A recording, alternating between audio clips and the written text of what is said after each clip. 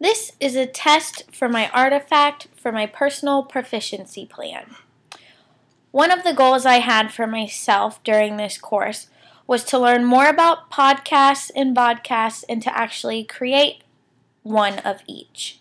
I created a vodcast for my how-to project using both pictures and videos and a voice recording, and now I'm attempting to create a podcast.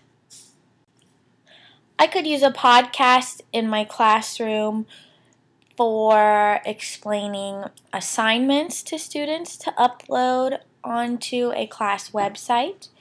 I could also use podcasts, not ones that I created, but some that are out there, like on the Gettysburg website or the Smithsonian website, like in our textbook, to play for students so they may have something a little bit more interactive to listen to.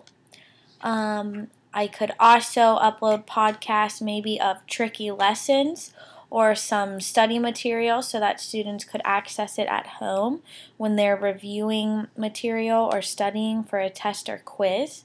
I think there's a lot of different options to be able to use podcasts in the classroom.